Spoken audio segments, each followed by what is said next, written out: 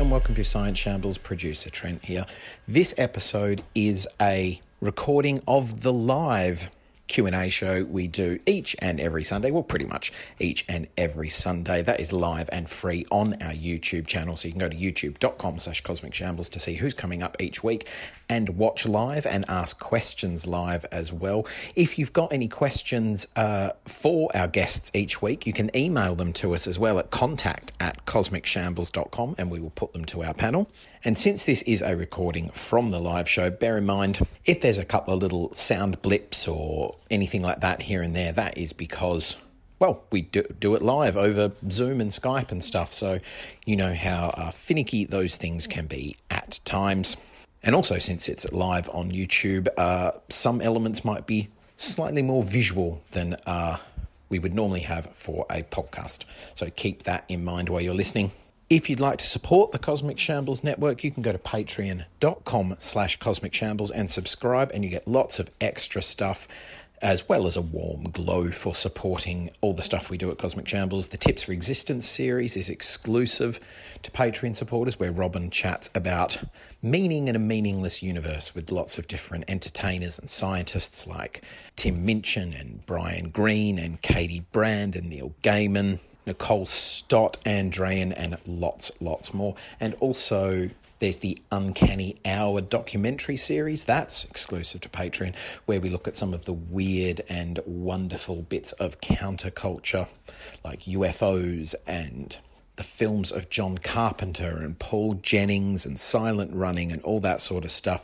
That is hosted by Robin with lots of special guests on that, like Stuart Lee and Alan Moore and pretty much everyone from the League of Gentlemen, Mark Kermode, Linda Marek, Jenny Rohn, Helen Chersky, Samira Ahmed, and lots more as well. Patreon.com/Cosmic Shambles. You can also go and rate and review the podcast 5 stars on Spotify and Apple Podcasts. That helps us out. Check out everything else at cosmicshambles.com. And now on to this week's Q&A show. I hand you over to your hosts, Robin Ince and Dr. Helen Chersky. Hello, welcome to Sunday Science Q&A. We had some lovely background noise. We had an argument in a hotel room, which added a lot of delight, but I'm afraid you missed that because Trent cut it out for taste and decency reasons. Anyway, welcome to, it's nice to be back. Just to mention, by the way, I think some of you might have seen last week, one of the podcasts went up, which was from Latitude last week, because we weren't able to do an episode. And this week as well, 2 more of the podcasts gone up from that were all recorded at the Latitude Festival 2 weeks ago. So go on to Cosmic Shambles and you'll find the latest episodes. Also mention, if you can support us via Patreon, that's fantastic. That's how we're able to do these things. And hopefully, I mean, we're hoping in the autumn things are going to kind of kick back off. Obviously, Brian Cox and I were meant to be on a UK tour, but that has been postponed until next autumn, though we are still doing the small warm-up dates in September. So, yeah, if you can support us via Patreon, that helps us keep going. We've got loads of new things coming up. Currently, in fact, the latest episode, the beginning of Series 4 of Tips for Existence, is with Rusty Schweikart, and hopefully many of you are aware of Rusty. Rusty was an Apollo 9 astronaut, and since then has gone on to do many exciting and interesting things, including in the world of politics, including in the world of working out how we protect ourselves against asteroid strikes. And he's one of the most interesting, to me, Apollo astronauts from his philosophical take on what it is to go into, leave your home planet and go further into space. And if you get a chance, this book here, this is an old book called Earth's Answer, and it has Rusty's speech that he did at the Lindisfarne Convention in 1974, which we talk about a bit on Tips for Existence, which was his moment of 5 years after being in space. Suddenly everything came together. All of the ideas that had been gestating when he had been looking back on the planet Earth as he floated in space. And he was one of the lucky astronauts that actually got free time due to a camera jam. Suddenly he had just a couple of minutes where he didn't have to do anything. He could just look back on the Earth. And Rusty Schweikart from Apollo 9 is this week's Tips for Existence. And you'll be able to get that if you support us via Patreon. And also in this series, talking of looking at things from space, we'll have Carolyn Porco on as well, who many of you will know for her work on Cassini and Voyager, the pale blue dot picture, etc. What else do I need to tell you? Current book shambles, Rachel England, talking about her book Everyday activism. And if you want to ask questions, you can just go to the live chat, or you can tweet questions to us. And today we're going to be talking predominantly, it's going to be about different ideas of physics. So Helen will be happy now, because the last couple that we've done were far too heavily biological for her liking. So we're now back to how you'll be able to observe the universe, sometimes within your own teacup, and sometimes you might have to use a telescope as well, but you can just do that. So we're joined by Dr. Clara Nellist and John Butterworth. And Helen, first of all, have you... Oh, by the way, I'll also mention another thing. My book tour is all up and running now. It starts officially on the 7th of October. I'm going to be at our local book. It's called Our Bookshop in Tring. So that's the day it gets. I'll be doing a talk there in Tring, and then I'm off to Manchester, St Helens, Glasgow, Linlithgow, Ilkley, Carlisle and Settle. That's in the first weekend anyway, so I've got 100 bookshops to go to. So go to cosmicshambles.com and look up the 100 bookshops thing, and you'll see the first 50 or so dates of that tour. Helen, what about your week in science? What have you... Well, I've got a suggestion for you first, which is that you get our friends from the oh, I've forgotten, but you should get Tom. I have just, my brain has just gone completely blank. No good at all. Helen Arney to record the Tom Lehrer Elements song. Elements song, get her to do your 100 bookshops to the Song of the Elements, because I was going to say, why haven't you done them in alphabetical order? But obviously that'd be far too easy to sing. But I'm sure you could get her to sing them for you. So are you saying that I should have done so? Already I'm attempting to do 100 bookshops in about 50 days across the entirety of the UK, and you're saying I should have actually visited them in an alphabetical order as well. I'm already doing Scotland, Wales, the southwest and the southeast in about the first 5 days. I just think alphabetical order. Helen to sing. As long as it's just for the song. Okay. So just to prove I am not completely dismissive of anything outside physics, my This Week in Science is a biological one and an anatomical one, because it was this week in 1858 that the first copy of Gray's Anatomy was published. And this is not just a book that pops up because of a US hospital drama, which I have never watched, so I know nothing about it.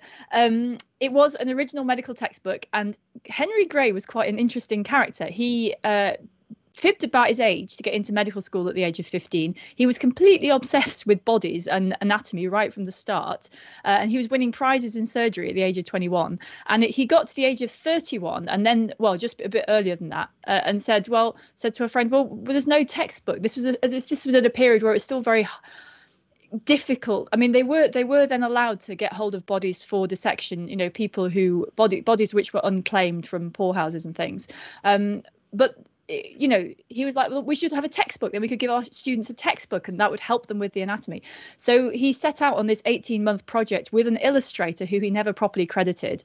Gray's Anatomy was published when he was 31. And as a medical textbook for students with all these illustrations. So the first version of it had 750 pages and 360 illustrations. It set out everything everybody knew about the human body. But Gray himself, although he got to revise it once, he then a couple of years later got smallpox and died at the age of 34. All his remaining papers were burnt, because that's what happened when you had smallpox. Everything might be contaminated. And so he only saw its first couple of years. And of course, this book went on to be published and republished and has been the sort of Bible for doctors ever since. It's currently on its 42nd edition, which was published last year, and it's now got online versions. But it's just a really interesting thing, because it just grew. It was they kind of did a chunk of work at the start, and then what happened was that every edition that was republished, they updated the medical knowledge and they added to it and added to it and added to it. So the book got bigger and bigger and bigger for a bit, and then they kind of went, okay, now we know too much, now we have to kind of just turn it into a textbook. And the other thing that is worth knowing, which is quite a common thing, I think, is that the illustrator of the book, because obviously this is a very famous anatomy book, it's all about the pictures. He didn't want to give the illustrator credit. He crossed the illustrator's name off the original title page for the book. Like, he was like, oh, we don't need to mention him. He's just sort of somewhere else. And the illustrator got so pissed off, he went off to India and stayed there for 30 years. And didn't come back until after that, by which time he was added back into the book. So Gray's Anatomy, which has been quoted by everybody from Mark Twain to Star Trek, started 163 years ago in the August of 1858. So that's this week's week in science.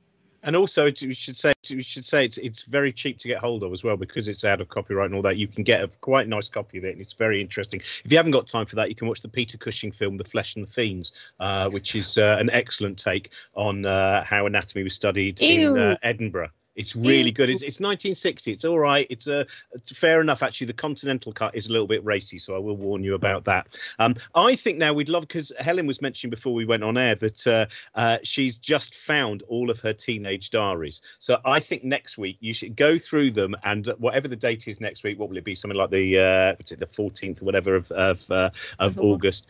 I think we should find the most scientific one, or the most mathematical one. The first entry, I've only read and it does have physics and badminton and an environment group I was running in it. So I feel that all of me was present right from the start. But and they will have all been working together. You'll have been playing badminton in somewhere of environmental interest, won't you? And the shuttlecock, you will have been constantly mapping out the different trajectory, etc., and the arc of the shuttlecock, I would imagine, as well. Well, to be continued. I will look for what I was doing in August of when I was 16, and yes, let you know. Brilliant, thank you. I just want to check, by the way, Trent, I can hear all of you in your chair. Does that mean that everyone else can, or is it just a special treat for me? There we go. Thank you, Trent. There we go. Just in case you heard someone going, "Oh, this chair." That was Trent. Dr. Clara Nellis, it's lovely to have you back. A particle physicist working on the ATLAS experiment at CERN. And you, I know, have a show. Did you, by the way, write teenage diaries?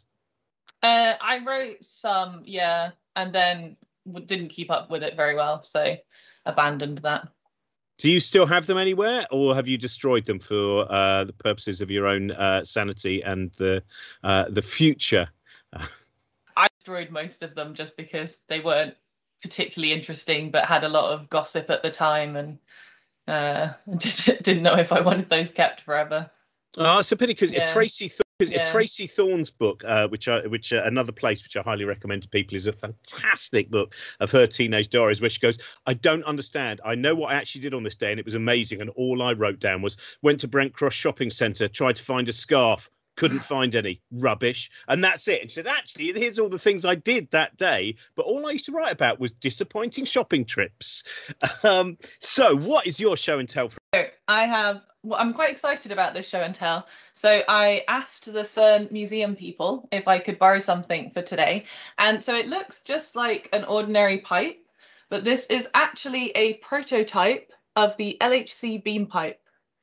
So I have also got, does that?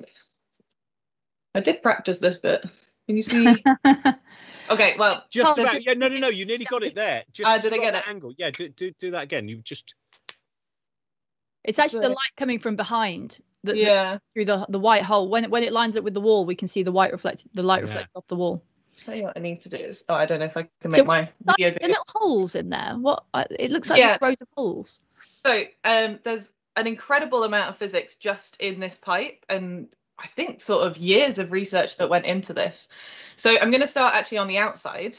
So both sections. So there's two pipes that you can see. They're both made out of stainless steel. So stainless steel is a very strong material. So we need the rigidity to keep the vacuum. So inside here is where the protons go, and we have a vacuum inside the beam pipe. So we need the rigidity to keep the strength of the beam pipe, and also in case the magnets quench, which is because they're superconducting. If they go too high a temperature, then it could be that. So let me start that again. So the superconducting, it means there's no resistance in the coil of the magnet, and so this means that there's no resistance, and so we can get a really high magnetic field for the dipole magnets. And if the temperature is too high, then we get a resistance in the wire, and we no longer have this no resistance. So we have to, the beam pipe is surrounded by the coils of the dipole magnet, and then the whole thing is put in a bath of superfluid helium. So the superfluid helium cools the whole thing down to 1.9 degrees Kelvin. So the other reason that it is stainless steel is then because we don't want the material to interfere with the magnetic field lines of the dipole magnets. So then we have the inside of the beam pipe. So this is called the beam screen, and the beam screen is also stainless steel, but this is what I wanted to show. Can I make my screen bigger in this? We're going to find out. This is what this whole show is about. It's about experimentation. It's about science. This is what we're going to find out. Yeah, so I wanted to be able to see my screen because I wanted to see if you can really see inside. So the inside, yeah, we just did there. Yeah. I would move the pipe to your. There's something very beautiful about showing a tool that is for such incredible exact nature of studying the universe, and then just getting a great big torch you'd use in a power cut and going, hopefully I'm going to hit this. Because I think now people are going, is that how it actually works at the Atlas experiment? Yeah, we kind of just wobbling. You can see a smooth wall with 4 rows of holes. Yeah, so I'm very excited about this tube, so that's why I'm getting so over enthusiastic. So the inside pipe is called the beam screen. So the 2 tubes are separated. There's actually a gap between them. So the stainless steel on the outside is the bit that keeps the vacuum in, and you have the dipole magnet on the outside, and the dipole magnet, as I was saying, has to be kept really, really cold, 1.9 Kelvin. So the inside pipe, this is called the beam screen, and I think you could maybe see there's a layer of copper on the inside. So the beam screen is actually, its main job is when the charged protons, as they travel around the LHC, the dipole magnet changes their direction, and the protons give us off synchrotron radiation. And the synchrotron radiation hits the inside of the beam screen and causes heat on the pipe. So we don't want that heat to interact with the dipole magnet. We don't want it to cause the dipole to heat up. So that's one of the main jobs of the beam screen. The other job is the copper on the inside, is because the protons will travel through the beam pipe at a very high energy, and they induce a charge on the inside of the pipe as they travel through. And so we want something that is electrically conductive, which copper is, so that there's no, or it reduces the amount of heat that is caused by the charges forming on the inside of the pipe. We also have these little tubes that are connected to the beam screen, and these are there to help carry some of the heat away from the inside of the pipe. And then Helen was asking about these small holes that are in the beam screen.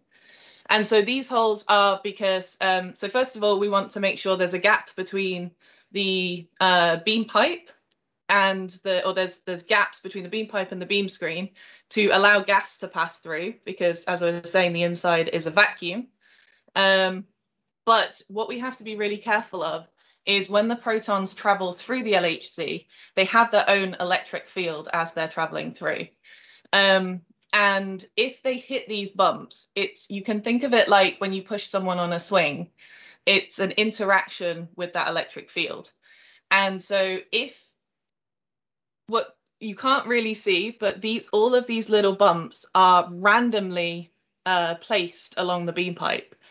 And the reason that they're randomly placed is that when you push someone on a swing, if you push someone regularly, they gain energy and swing higher and higher. And we don't want that to happen with the bunches of protons, because it could cause instabilities in the beam, and then it might hit the beam pipe, and that would be very bad. So these are randomly placed around the LHC pipe along both sides, so that it's the same as pushing somebody randomly on a swing, and you get a bit of a wobble, but you don't get this resonance of the protons. There's one more thing I wanted to say about this. Well, so the main thing is that there's 2 of these beam pipes side by side, because the protons go in one direction through one pipe and the other direction in the other pipe. And so then they're surrounded by the dipole magnet and supercooled. Oh, and so the thing I wanted to show you was it's shorter in the vertical distance. So this is the way around it would be in the LHC. And it's slightly wider on the horizontal distance. And this is because protons with higher momentum in the LHC actually travel in a higher orbit, a wider orbit in the LHC. And protons with lower momentum have a smaller orbit. So there is a horizontal dispersion of the beam as it's traveling through.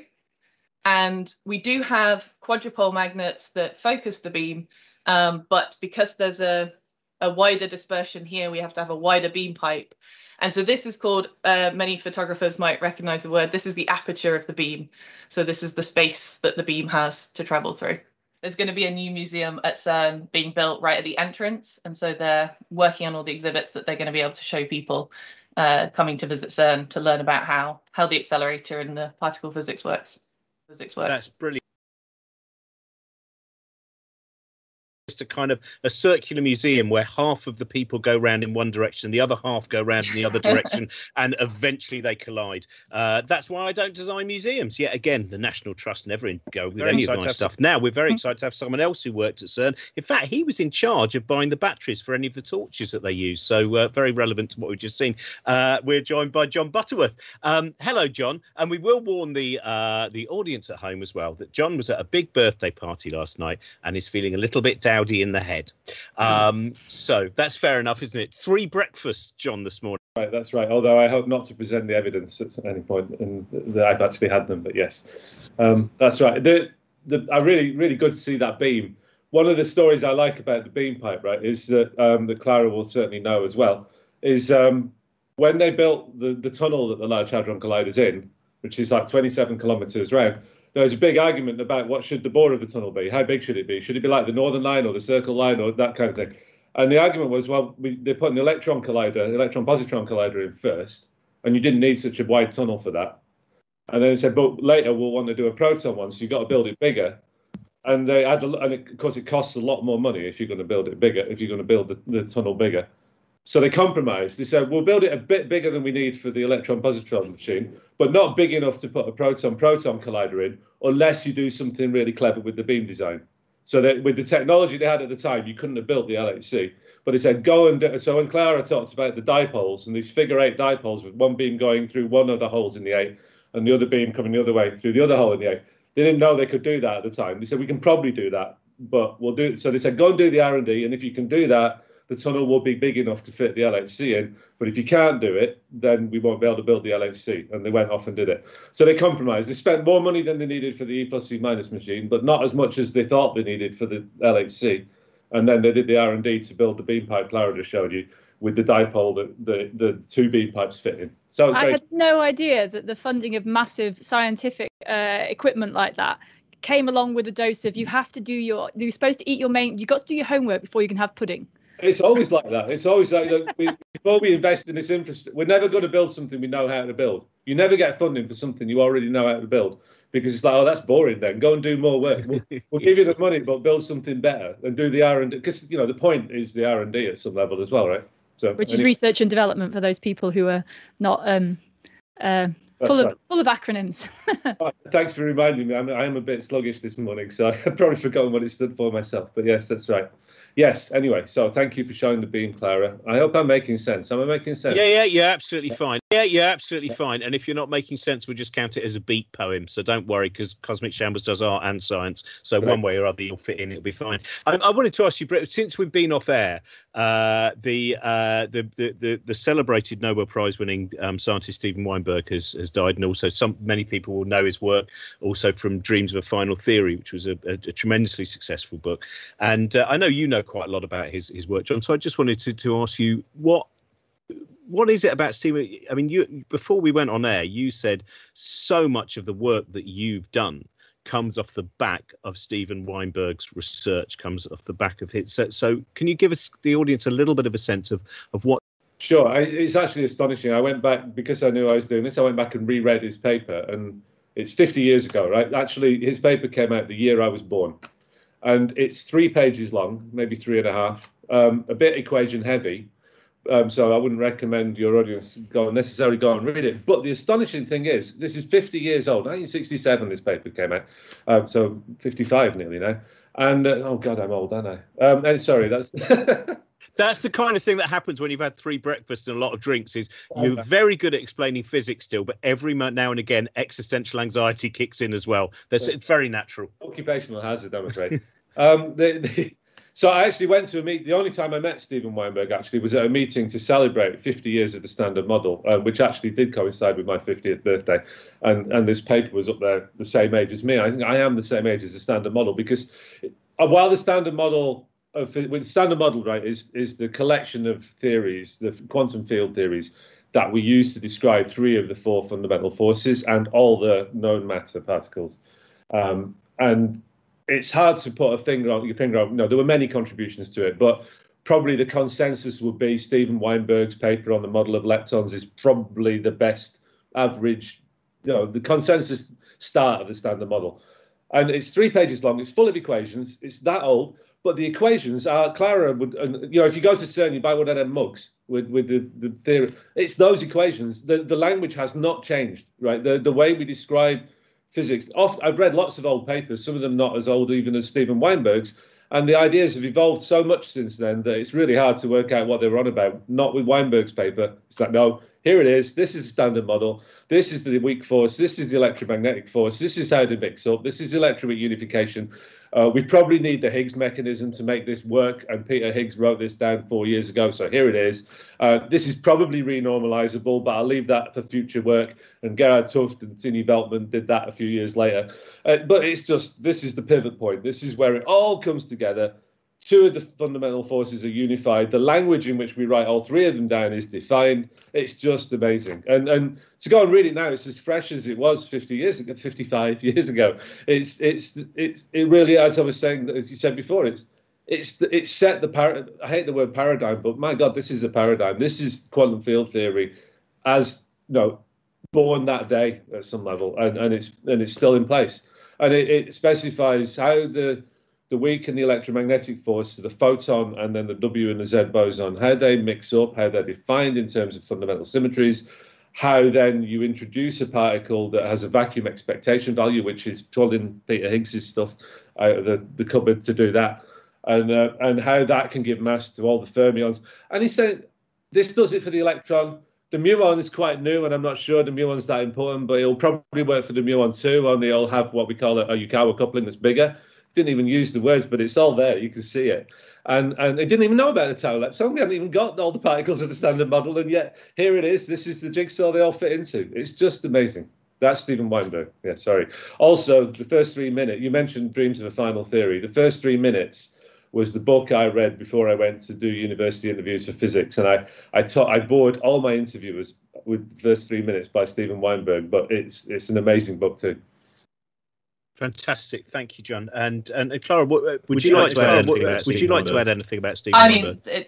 I mean, John's really summed it up very well. I mean, Steven Weinberg, his work is of so much of the work we do at CERN. I mean, the Standard Model is really what we are testing at the LHC. And as a young student reading so I read a model of leptons as a student. And just to think that you could have so much physics, as John was explaining, in just such a short paper. And also, so the equations are a little bit tough if you don't have the mathematics, but the language is very friendly. It's just such a nice paper to read, and just you almost see the ideas evolve as the paper goes on, almost as though he's thinking of them as he's writing it down. Yeah. Exactly the language what you said there. That's really impressive, right? So about half the paper, right, is equations, or maybe a third of it is equations. But if you were to read this paper and just take on faith ignore the equations, skip over them and say, right, I'll believe what you said. As Clara says, it's so clear. It's not. There's no pretension. There's no building himself up. It's like here's what this might work. And it's beautiful English and so unpretentious. And the equations are really tough. I mean, for Clara and I, they're familiar, but they'll be impossible to understand. But the words are just not. It's just so beautiful and clear. Yeah, you're right, Clara. It reminded me how you see the man thinking, you know, and the clarity of thought is just. Yeah. Brilliant, thank you. And in fact, I mean, people watching this go online as well. He wrote many articles, and certainly in later life, very often kind of active in terms of debunking some of the pseudo-scientific ideas are out there, and the importance of evidence-based thinking, and a very witty writer as well. Now we better get on with some questions because we're halfway through the show.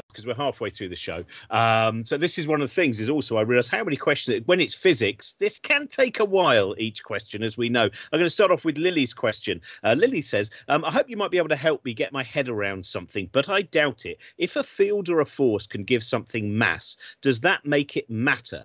If not, how can a force, which isn't a physical thing, have mass if it is effectively nothing?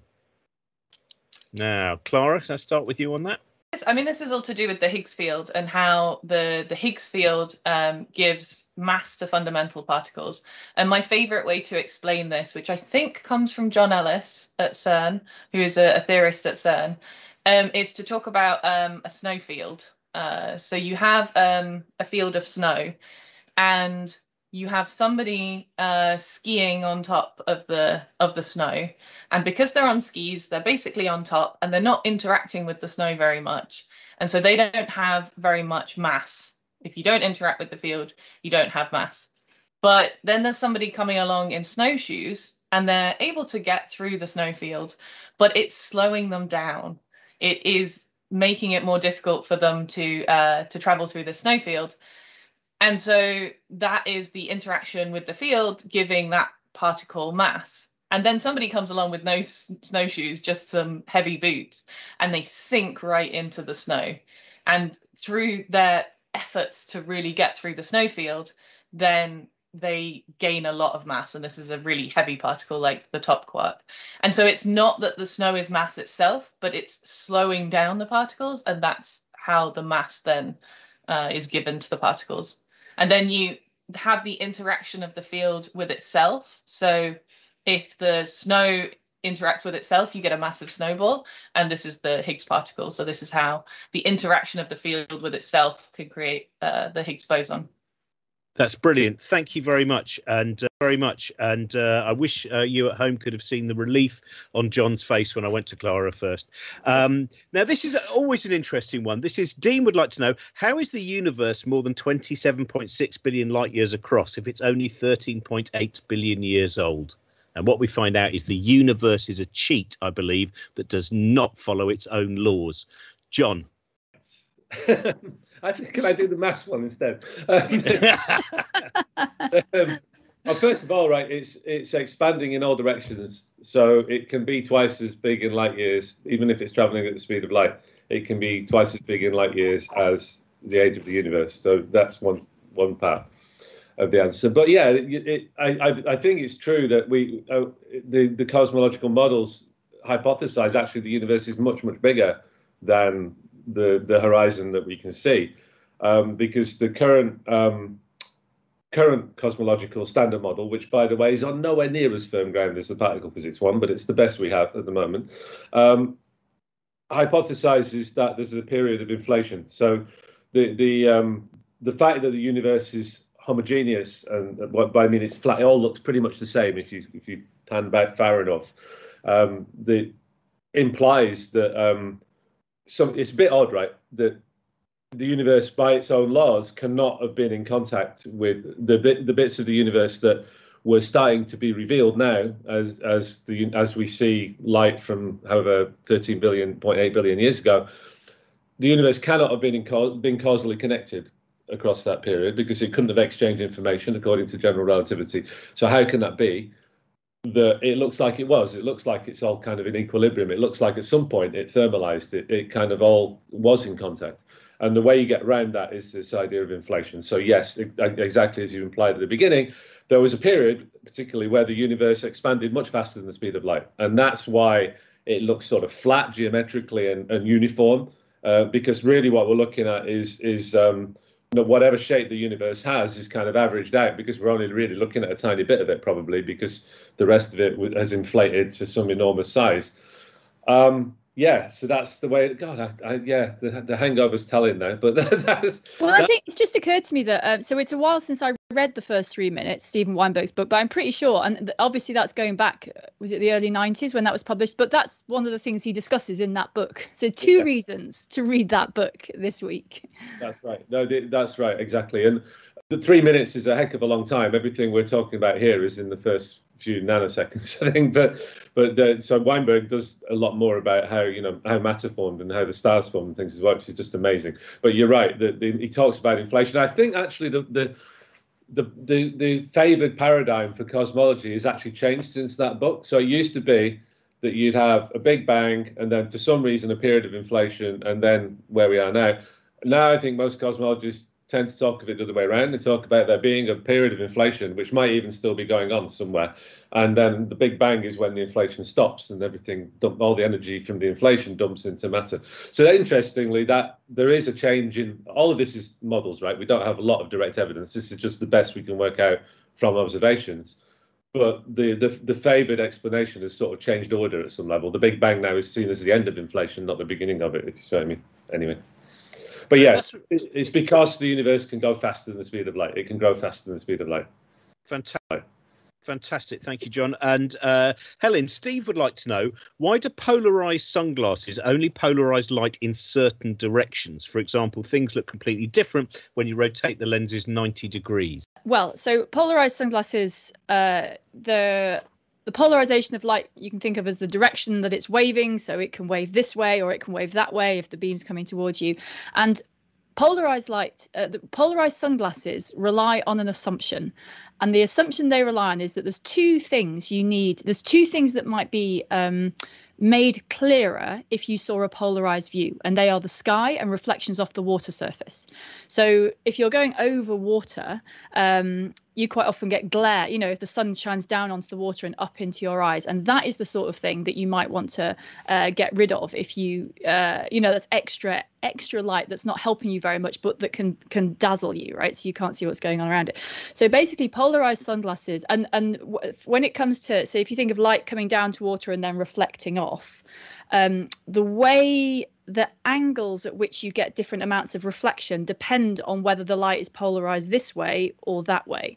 So basically you can have you can imagine light coming in one of two directions.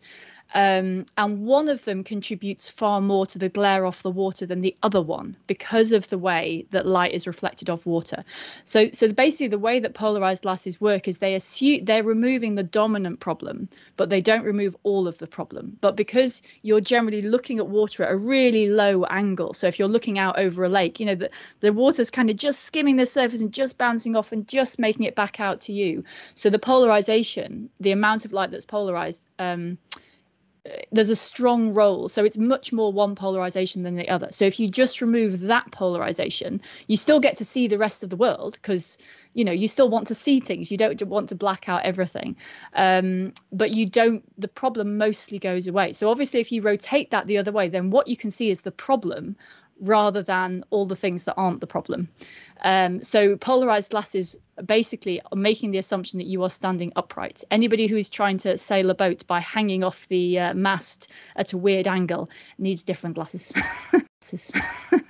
Brilliant. Thank you, Helen. Hello, by the way, John's you're got watching. something to add. Oh, go on, John. Ask a question, guys. I want to ask Robin a question from the one he just asked me. So, Robin, if you got Polaroid light, so light is either going like that. Oh, I don't do those questions. Right. So if No, I don't do them. Helen does those. All right. I've got a physics butler as well. Do you not know that? I've a little man called Professor Cox, and he does all my physics for me. Look, okay, I'll tell you then.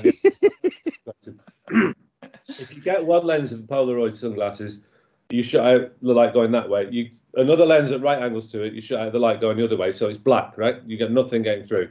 What do you think happens if you put one at 45 degrees in between them? Does it kill the cat? No. Kind of, yeah. It's quantum mechanics. It's true. So you'd think it's dark already. It can't get darker, right? Actually, you start getting light through, because what you do is so if you have light going like that, and you shut it out, and then your next one shuts all the light going that way, that's all the light gone. But if in the middle you force the light to do this, you've had some vertical light. You've now made it go at 45 degrees. Now it has a horizontal component again, and it will get through. So you actually, by what you think you might be putting more and more lenses to stop more and more light, If you put them in the wrong angle, you'll let more light through because you put an extra lens in the way. That's quantum mechanics. It's very cool. Sorry. So Brilliant. don't wear multiple pairs of Polaroids at very strange angles. I think that's what we just learned. Right. Yeah, it's very weird. It's just kind of, it's quantum mechanical mixing. It's the same thing that makes neutrinos change flavor. It's very cool. Cool. See, that's why I don't wear sunglasses. I only wear a sun monocle, and that allows the other eye to then have the. This is now this question from Stephen. Clara, for you. Oh, by the way, hello everyone. If you just joined us, you're watching Sunday Science Q&A. We've with Helen Chersky, John Butterworth and Clara Nellis today, and we're taking questions on physics. And I'll just quickly mention, by the way, if you don't support us via Patreon already, if you would like to, or if you can, patreon.com/Cosmic Shambles. We've got a load of episodes of Tips for Existence going up. I mentioned at the beginning Rusty Schweikart from Apollo 9. You can also hear our back catalogue where we've got people like Neil Gaiman and Nicole Stott and Anne Drean and Brian Greene. And your support goes to us making lots of other shows as well. We have a new series of Uncanny Science stuff, as well as also lots of stuff about books and art as well. There is no clash between the two cultures here, generally. Now, Stephen has a question, yes, Clara, for you, which is, I saw a tweet recently, can't remember by who, sorry, and it kept mentioning de Broglie. I presume this is Louis de Broglie, is that I hope I've got the pronunciation right, who I think is kind of like the aristocrat of quantum mechanics, though I might be wrong about this. But was mentioning de Broglie wavelength, and I wondered if Clara could give me a dummies version of what this means. Can I pass this one back to John? Because of course you can. Let's Sorry, make John. it Are you just doing that because you enjoy seeing John's facial expression each time that happens? That was a bonus of that. Okay. I think John will give a better dummies version, and then I can talk a little bit about how it helps us in particle physics to do the de Broglie wavelengths. So it's to do with wave-particle duality. So it's the fact that you can associate, if you think of some particles have momentum, so you think of a particle moving along with momentum, but it's also, you also have to think of it as a wave if you want to get a full description of nature. So this is the early days of developing quantum mechanics. And indeed, de Broglie was some Parisian aristocrat who sort of fell out with Heisenberg and Schrödinger and people because he had a different picture. But it turns out they're all actually equivalent. So if you have a particle moving along with some momentum, which is, we're used to thinking of just its speed times its mass, that has an associated wavelength with it in the same way. So you think of, you can see that waves carry momentum, right? So water waves hitting the shore, they're impacting, they're rebounding, they're carrying momentum. And the de Broglie wavelength is the equivalent wavelength that would, if you imagine particles bouncing off the seashore and say, well, no, let's think of them as waves now, then the de Broglie wavelength is the equivalent wavelength of that wave. So there's a one-to-one correspondence between the momentum of a particle and the effective wavelength of that particle. And it's very hard to get an intuitive picture. And in fact, it leads you down the rabbit hole of quantum mechanics and led, it was part of the formative years of quantum mechanics. But now we're very used to thinking of that all the time. That's the way we think of particles, as having that. You can think of them in terms of momentum, or you can think of them in terms of wavelength. You can think of energy and frequency as also being kind of complementary variables, and they're both equivalent pictures of the same thing. And it's to do with this wave-particle duality. But the answer is that de Broglie wavelength is the equivalent wavelength that if a certain amount of momentum, a particle carrying a certain amount of momentum, if it was carrying it as a wave, it's what would be the wavelength of that wave. And then I was going to add on top of that, thanks, John. So then if we want to probe, for example, inside the proton, so we want to see, because the proton isn't a fundamental particle, it has particles inside of it, so quarks and gluons. And if we want to look inside something like that, then we need something that has a small enough wavelength to be able to get inside and to be able to probe the structure of the proton. So this is how it then affects the work that we're doing. Yeah, it's why we need such high energies to see little things, because the high energy means a short wavelength, and that gives you the necessary resolution, as Clara says. Right, question we just had in from Jonathan, who would like to know, will it ever be possible to make a collider that can send a particle at the speed of light, or are there limiting factors, Clara? So we can already photons at the speed of light. So these are massless particles, and they can travel at the speed of light. And then as we give them more energy, they're not traveling any faster, but they have more energy to do interesting things. But there is a limit for particles with mass, that at some point you put more energy in and they're not going any faster. They're just gaining more mass. They have more momentum to be able to, they have more mass so that then we can do higher energy collisions, but they're not actually going any faster. So it's a fundamental limit of the universe that particles with mass cannot travel at the speed of light. So the interesting thing is some particles with mass can travel faster than the speed of light in a material, and then we get really interesting effects called Cherenkov radiation.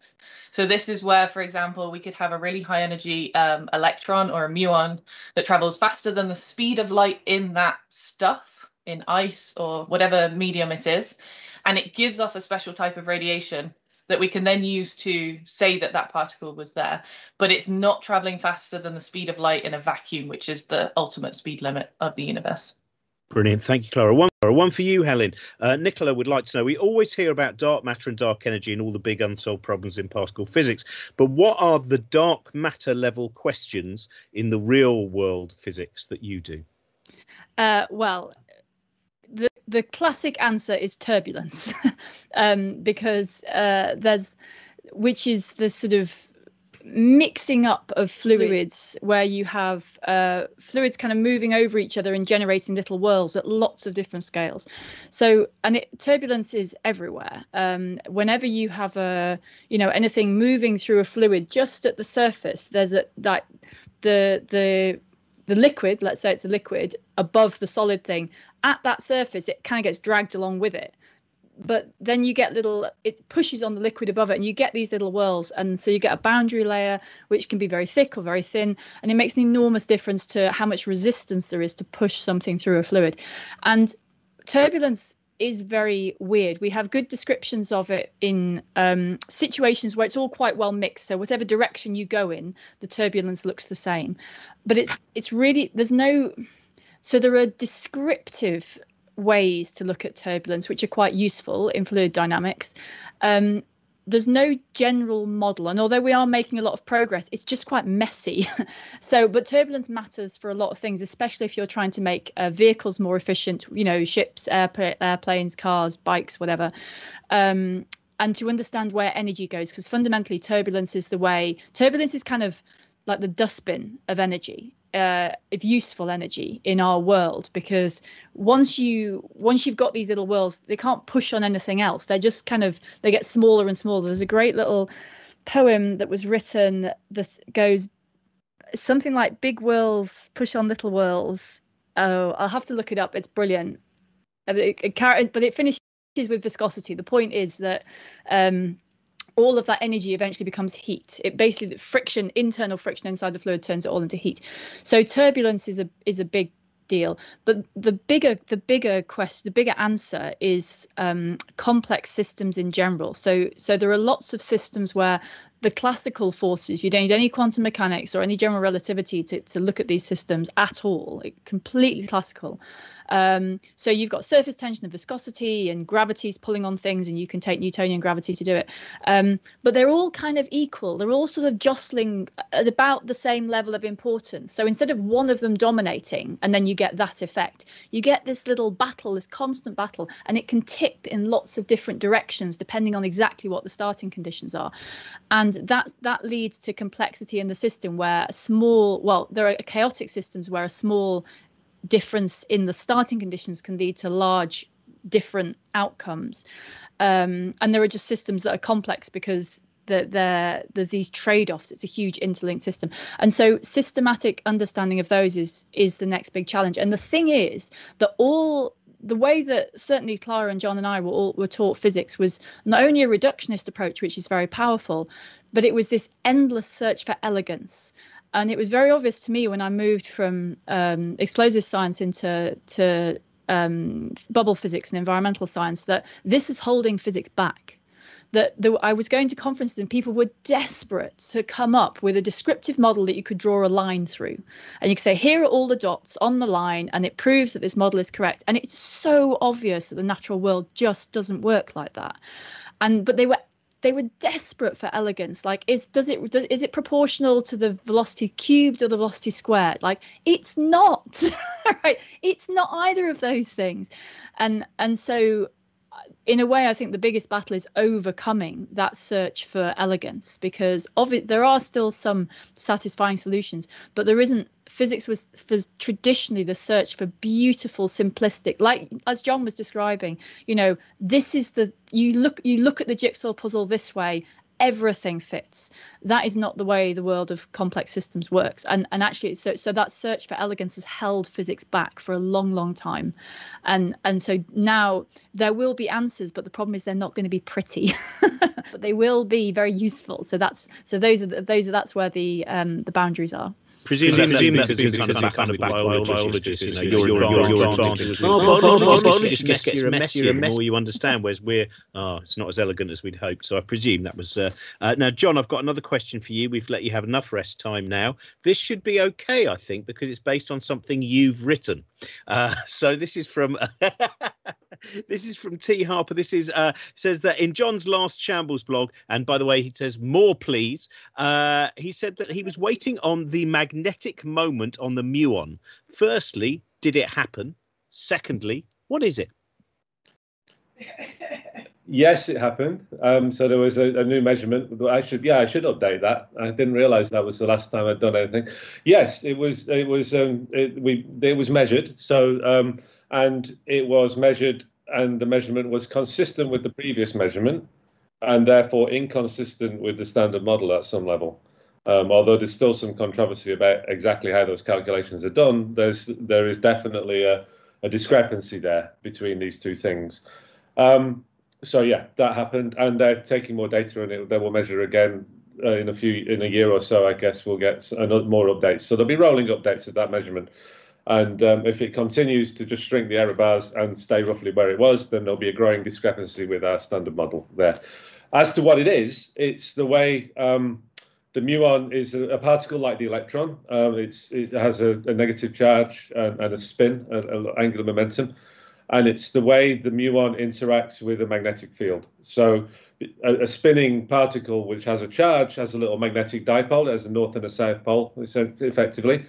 And the magnetic moment of the electron was kind of the poster child of Feynman's QED, of the whole development of quantum field theory. It's the most precisely known physical quantity, I think, at all. It's measured something like 11 decimal places. I may even be getting that wrong. Correct me if you know the actual number, Clara.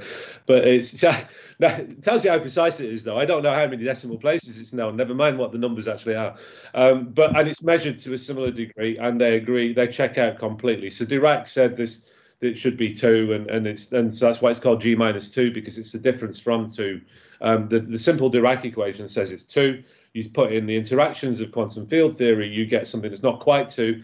Feynman and Tominaga and Schwinger provided the mechanism to calculate that, and it's the borderline between atomic physics and particle physics, and it's right. The muon, you can do the same thing. It's harder to measure because the muons decay, so it's not quite as well known, but it's still very well known. It's also harder to calculate and may involve more beyond the standard model physics, just because the muon is heavy, but you can calculate it in the standard model, and that's where the discrepancy is. So it's the strength of this interaction of the spinning charge of the muon with an external magnetic field, basically. Brilliant. Thank you very much. We just had a question from... Can I just very quickly add on to that? It's really interesting, as someone still relatively early on in my career, to see the drama of the theorists as this calculation is being updated, and the discussions, because originally the measurement didn't agree with theory, and now there's some additional calculations being discussed about whether they can be added into the theory. And it's very dramatic, and people are talking about it in restaurants and coffees and virtual events at the moment. But to watch it unfold and to see the discussion, it's very interesting to see happen in real time. Now we have a question from Adela, who's 9 years old. Hello. You've just sent this question in, and it's an interesting question. Adela would like to know, how did Chinese scientists create temperatures 6 times hotter than the sun without burning the room? Now, who would like to take that one? Let's find out. Helen, are you up to date on this one? I am not up to date on this. It's a good question because it holds back quite a lot of things, and nuclear fusion is indirectly one of these things. That the problem is, if you want to make something very hot, you have to not melt the container. So there are ways to confine particles that Clara and John know much more about. So you can confine particles with magnetic fields, for example, and I don't think you do it acoustically, but you can also do it with acoustic fields. So there are ways to use things that aren't stuff. You can use light and sound to constrain where particles are. The problem is that by definition, hot things move very quickly, so that's quite hard. But probably Clara and John can add far more to that. Clara? Oh, John.